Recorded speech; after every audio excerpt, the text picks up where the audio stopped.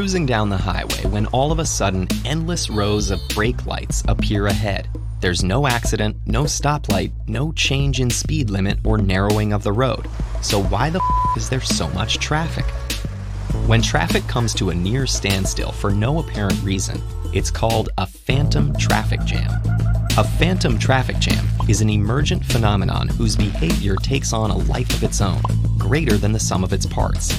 But in spite of this, we can actually model these jams, even understand the principles that shape them, and we're closer than you might think to preventing this kind of traffic in the future. For a phantom traffic jam to form, there must be a lot of cars on the road. That doesn't mean there are necessarily too many cars to pass through a stretch of roadway smoothly, at least not if every driver maintains the same consistent speed and spacing from other drivers. In this dense but flowing traffic, it only takes a minor disturbance to set off the chain of events that causes a traffic jam. Say one driver brakes slightly. Each successive driver then brakes a little more strongly, creating a wave of brake lights that propagates backward through the cars on the road. These stop-and-go waves can travel along a highway for miles. With a low density of cars on the road, traffic flows smoothly because small disturbances like individual cars changing lanes or slowing down at a curve are absorbed by other drivers' adjustments. But once the number of cars on the road exceeds a critical density, generally when cars are spaced less than 35 meters apart, the system's behavior changes dramatically.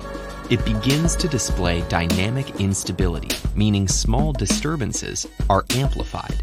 Dynamic instability isn't unique to phantom traffic jams. It's also responsible for raindrops, sand dunes, cloud patterns, and more. The instability is a positive feedback loop. Above the critical density, any additional vehicle reduces the number of cars per second passing through a given point on the road. This, in turn, means it takes longer for a local pileup to move out of a section of the road, increasing vehicle density even more, which eventually adds up to stop-and-go traffic. Drivers tend not to realize they need to brake far in advance of a traffic jam, which means they end up having to brake harder to avoid a collision. This strengthens the wave of braking from vehicle to vehicle.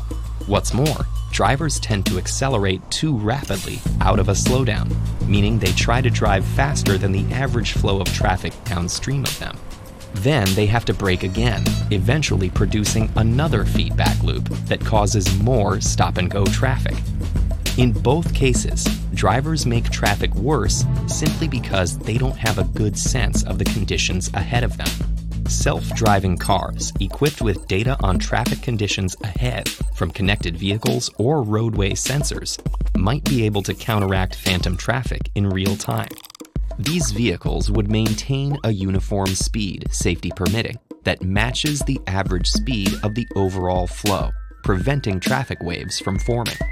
In situations where there's already a traffic wave, the automated vehicle would be able to anticipate it, braking sooner and more gradually than a human driver, and reducing the strength of the wave.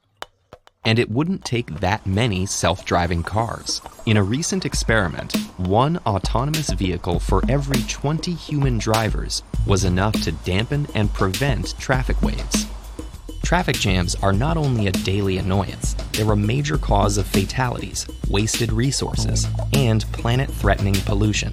But new technology may help reduce these patterns, rendering our roads safer, our daily commutes more efficient, and our air cleaner. And the next time you're stuck in traffic, it may help to remember that other drivers aren't necessarily driving spitefully, but are simply unaware of road conditions ahead, and drive accordingly.